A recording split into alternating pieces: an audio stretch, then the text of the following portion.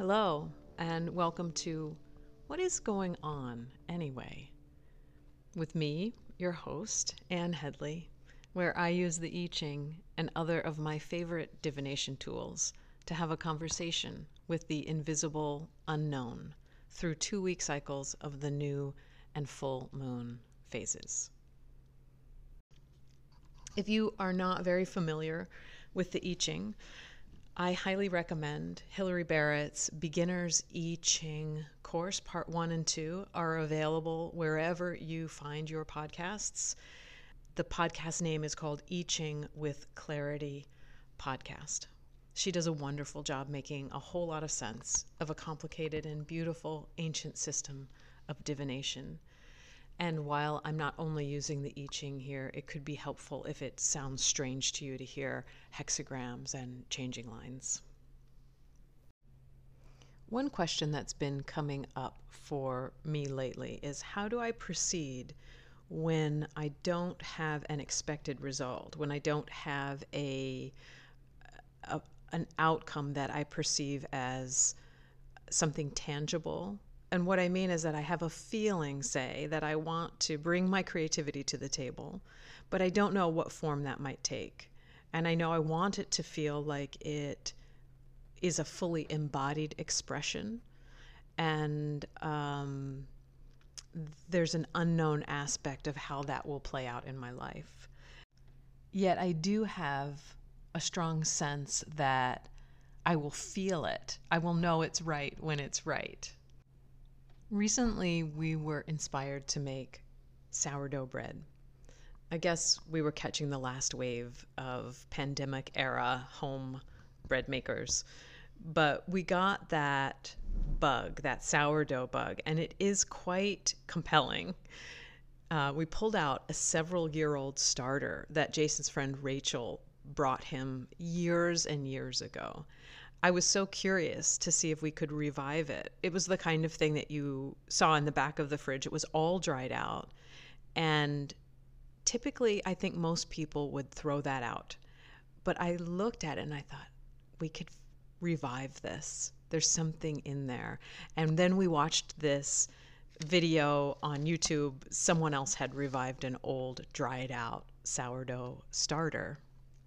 And for me, I just got completely hooked. We got that sourdough baby breathing and bubbling and smelling so nice, and then started making loaves of bread. Our first were really fun, but they were flat, and the crust was soft. And I knew that it could be better. I also had a very clear idea of the kind of artisan loaf that I wanted to make. And we made, how many? I don't know. We made less than a dozen loaves before we found that first gorgeous, slightly caramelized crust. And it was tangy, and the center was spongy. And the whole process has been deeply satisfying. I'm thinking of my question like that it's going to take me a while to find the results that I'm imagining. I'd like a clear transmission of my expression and a self-inquiry that feels important to my body and my mind without running around in circles searching for rightness as I imagine an outer critic listening. That outer critic almost always is my inner voice, listening and commenting and I guess keeping me safe, but certainly giving me a hard time at the same time. And I'd like to address this interesting zone of the near to becoming time. Like, what is very next?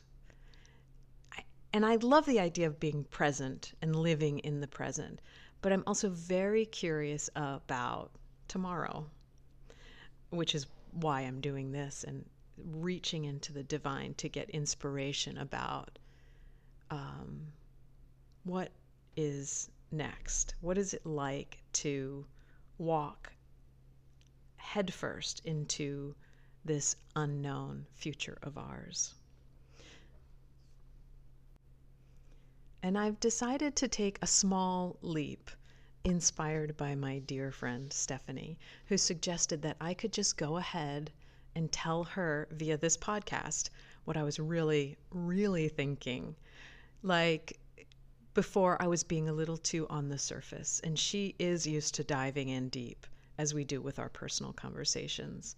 So I do think it is worth that little leap, and maybe it's not really little at all, but it's worth revealing intimacy here, and that my self-expression is asking to join me here by being known by more than my safest inner circle, who are so dear to me. You know, the people that have those long conversations with me that are not one-sided like this give me so much support and confidence.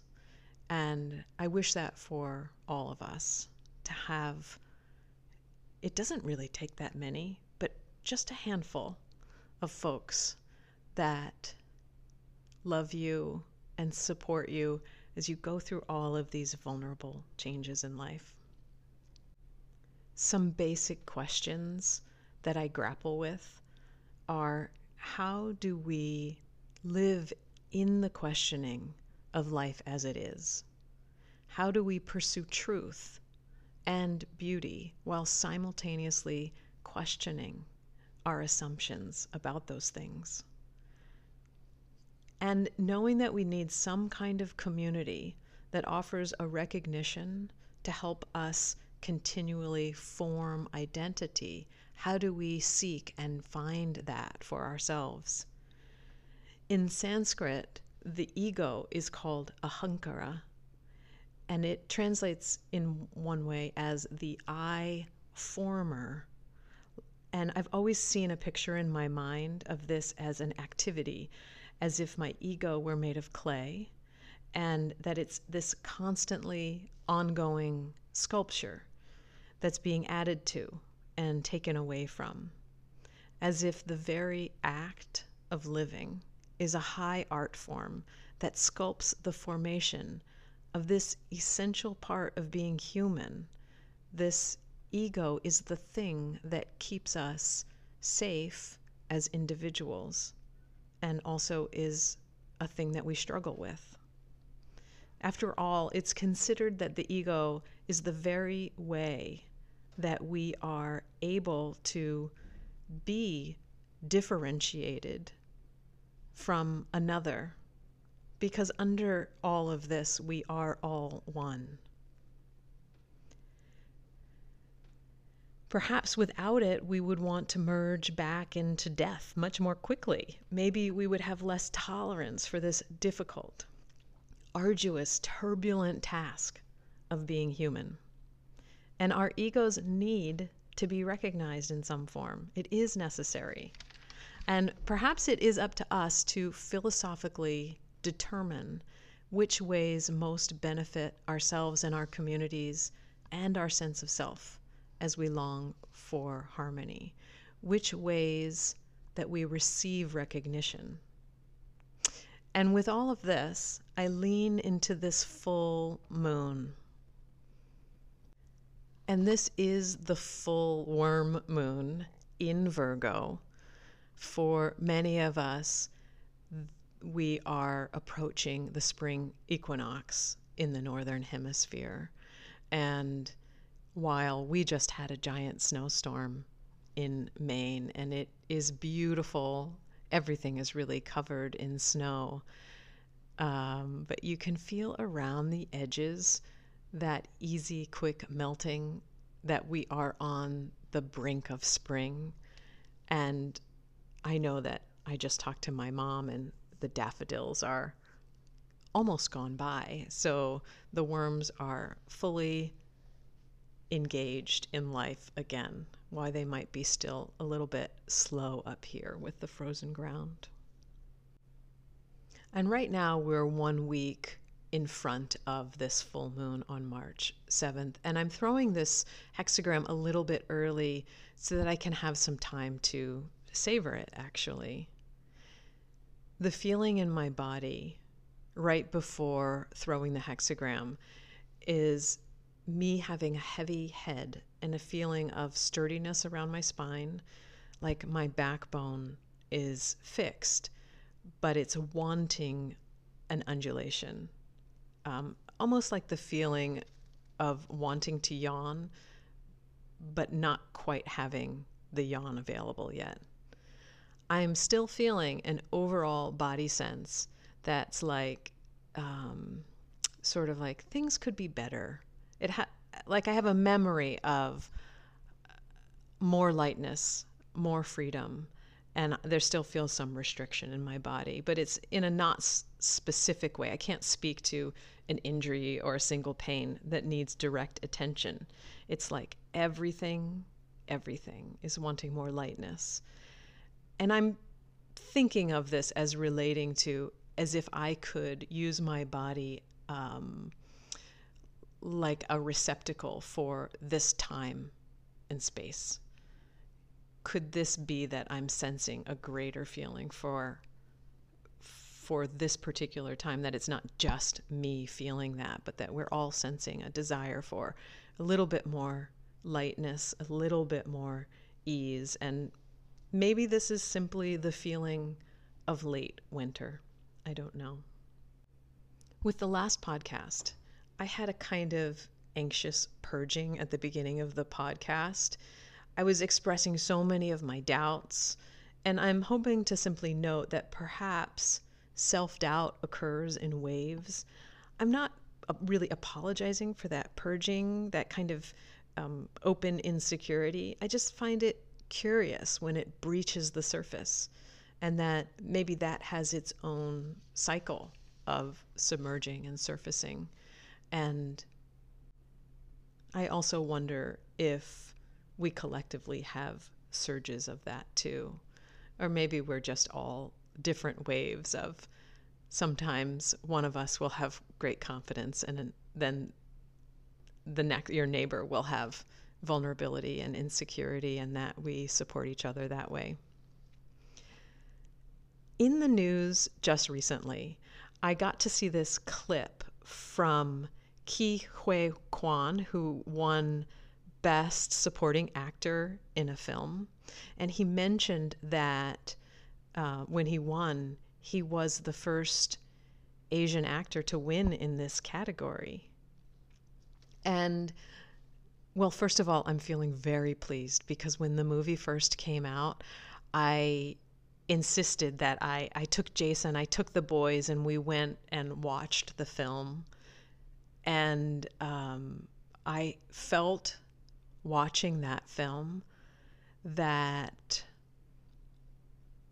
it was the beginning of seeing things in a different way on a larger scale. So if you haven't seen the film and you're at all interested in multiverses and quantum theory, I definitely recommend having a look. It's magnificent, and it is actually winning a lot of awards. But what he said it lit up for me, this clip from his acceptance speech. This was the SAGA Awards. He said, to all those at home who are watching and who are struggling and waiting to be seen, please keep going, because one day the spotlight will find you. And I thought to myself, and of course, not all of us have any desire to be in that kind of spotlight. But I was taking it differently. I was taking it in the sense of the need to be seen and the need to be known, the need to be recognized. That has been something that I'm feeling hungry for in community because of the last 3 years of stilted, restrained, conflicted feelings around gathering because of the pandemic. And so I'm just taking that in a hopeful way. He says, please keep going. Please keep going, because one day the spotlight of recognition, of being seen, of being known in your community, And maybe especially because the SAGA Awards are awards given by and for the community of screen actors, Screen Actor Guild Award. And maybe this film will go on to win many more awards through the award season.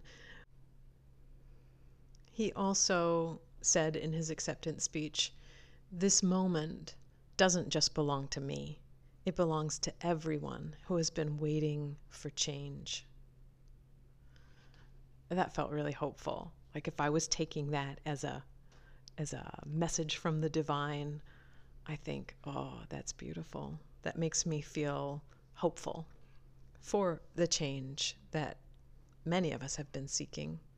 In this last 2-week cycle, I listened to a lecture by Cornel West, who's a doctor of philosophy, and he pointed out that humans, all of us, that humanity has the desire for protection, association, and recognition. He said that the individual question for each of us is what forms those will take. So what form do we seek our protection? What form do we seek our association and our recognition? So the way I see it, not all of us will receive an award or public recognition, nor will we seek that, but we all have that need, guided by our personal desire to be known. We need peers and friends and family, and we need to know ourselves in relationships of all kinds, not just with human beings. We need to know ourselves in relationship to the land where we live and the beings that occupy that land. And the great adventure of life is to continue, which frankly can feel hard sometimes. But our passion, drive, will keep us in pursuit of truth and beauty as we perceive it. My wish is that we find some solace in living through the necessary and continuous inquiries into life as it is. And so with that, I return to the I Ching, and I'm always hoping to get better at forming my questions before I throw the hexagram. I can get impatient and just want to throw the hexagram and sort of be in that codependent relationship with it where I'm like, if you really knew me, then you would just answer the question and I don't have to ask it. But I can tell you that's not very helpful. The I Ching is not interested in codependence with you or me. Okay, so this full moon, I'd like to ask for all of us, what is it that we can know and really understand that will benefit us the most for this full moon in March, the full worm moon in Virgo? And as I feel into the question, I have to say this out loud. I keep wanting to ask more about joy. And what is the obstacle to my receiving joy? And that's a separate question. So let's start with the first, which may end up being more general because I was being called into that specific question, but I'm going to take this in 2 parts. So again, what can we know about this full moon time, including the 2 weeks after the 7th, that will benefit us the most to understand? So here we go. And the hexagram that we receive is 39, limping. I also know this as obstacle. And the question to consider is, where can you find help? How could you see the obstacles differently? Can you imagine going a different way? And this hexagram that we got is in its static form, which means that it has no changing lines, so it's unchanging. And I only have one book that I use when I get unchanging lines, and this is the response from that one. Whatever the reason, you are blocking your own progress. Do not make the mistake of casting the blame elsewhere. Instead, use this for self-discovery. Find out why you have chosen this path. There is a reason. And I'm finding this so curious that before I even cast the hexagram, I wanted to know how to move past, and I use the word obstacle, move past the obstacle to my joy. Fascinating. So this reading is saying that the obstacle to my joy, or the obstacle that I'm facing, is something that I have created. I hate that. That the obstacle to my joy. And one of the things that I get in my own way with is honestly a larger practice of gratitude. I know all about it, but sometimes I do not stop and reach my arms out to the sides and take a big circle and receive everything that's in my life, including the weather. It is a beautiful day outside, and it would behoove me to stand outside with my arms outstretched and receive this deep blue sky, sunny, milty snow day. And I want to keep moving with this. I want to ask that more specific question that I was called to ask before. I'm going to try and get more specific here and see what happens. I specifically would like the oracle to show me what is in the way of my joy. What is this obstacle that I've created? And rather than go general for everyone here, although it always works, I'm going to ask specifically about me as I cast this hexagram, just so that I can have the real clarity and the feeling of, oh, it's kind of an intensity. So I want to see, what can I understand? And the hexagram that I got back is amazing. I got 39 again. And I'll just say, if you're not familiar with the I Ching, that is quite unusual for me, because the chances of throwing 39 twice, I don't know, it just doesn't happen that often. And this time it has a moving line. So this time, obstacle is moving to integrity. And the changing line is line 5. Greatly limping partners come. And maybe this is something, I mean, it feels like a beautiful harmony with all of the conversations that I've been having around community and being known by your friends and family and community, being seen. So the questions to ask here are, what is the simple reality? How might you return to a state of balance? And what if it didn't all depend on you? And that's the hexagram 15, integrity. And I just want to note that we very recently got 15 already. It was the new moon in February where the well moved to integrity. So we're being reminded again. And it's curious to note that we're being guided to look towards integrity again and again. What is it when we find our nourishing center and integrate it, and we move into integrity, integral? What is it to be the same inside and out?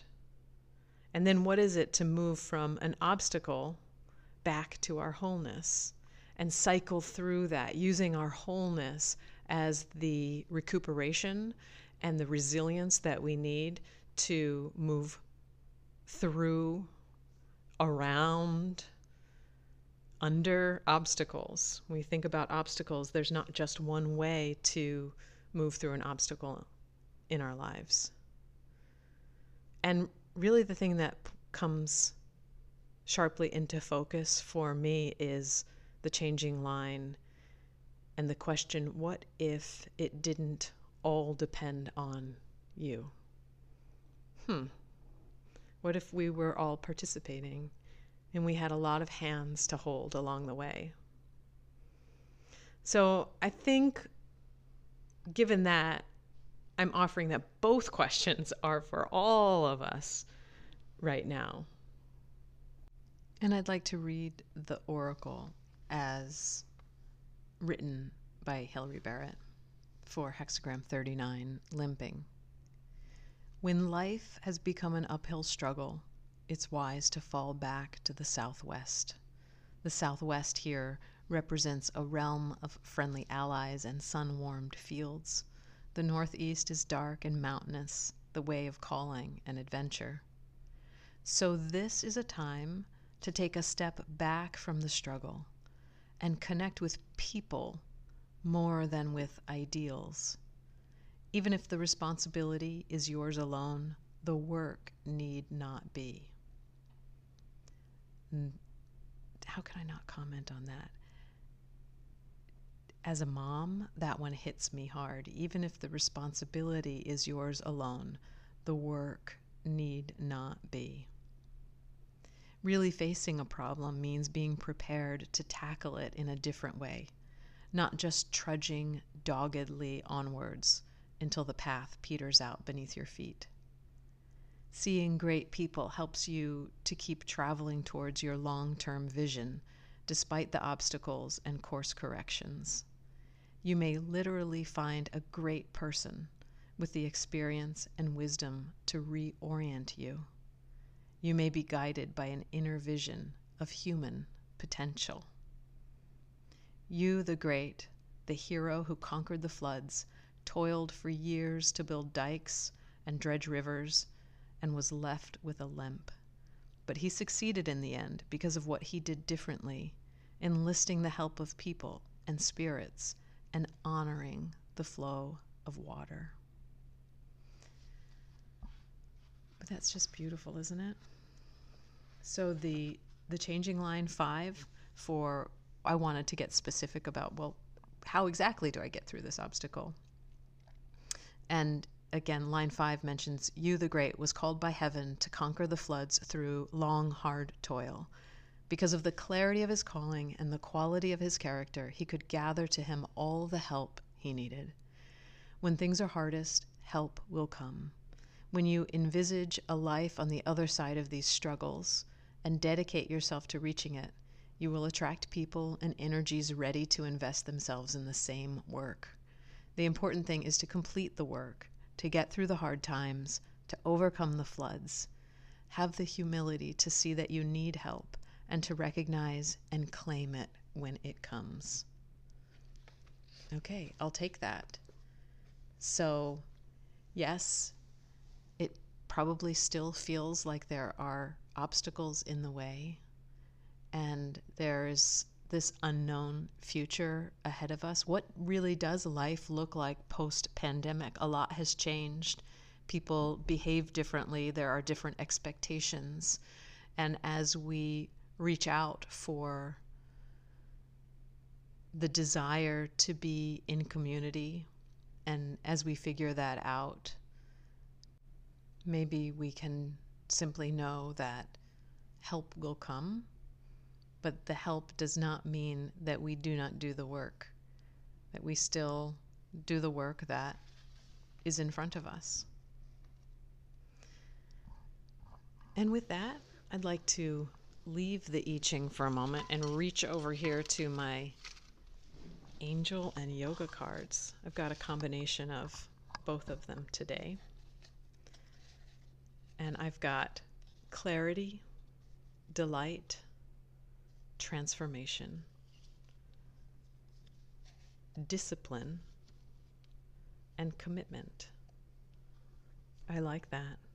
The discipline to carry on with the work that is right in front of us, which includes sleeping well, stepping outside, taking care of our bodies, managing life issues that come up, paying the bills, and also a commitment to something beyond the quotidian daily life. There's a commitment to some sort of creative expression, some sort of spiritual practice, and maybe with all of that there is clarity, delight, and transformation. Oh, I can't. My notes say we're done. I'm not done. So just one more. Bear with me. One more. Here we go. Ooh. So I pulled the mantra card, and it's embodying my soul. That's not what I read first. The mantra is, I have a right to be excited. I love that. I do get excited by springtime and seeds and all the new growth and new opportunities. And, up here, it's nice to get through mud season. I do get excited about that. It feels like things have opened way up again and life is open for the season. And with this, I leave you for now until next time. May you be well. May you know peace. Bye for now.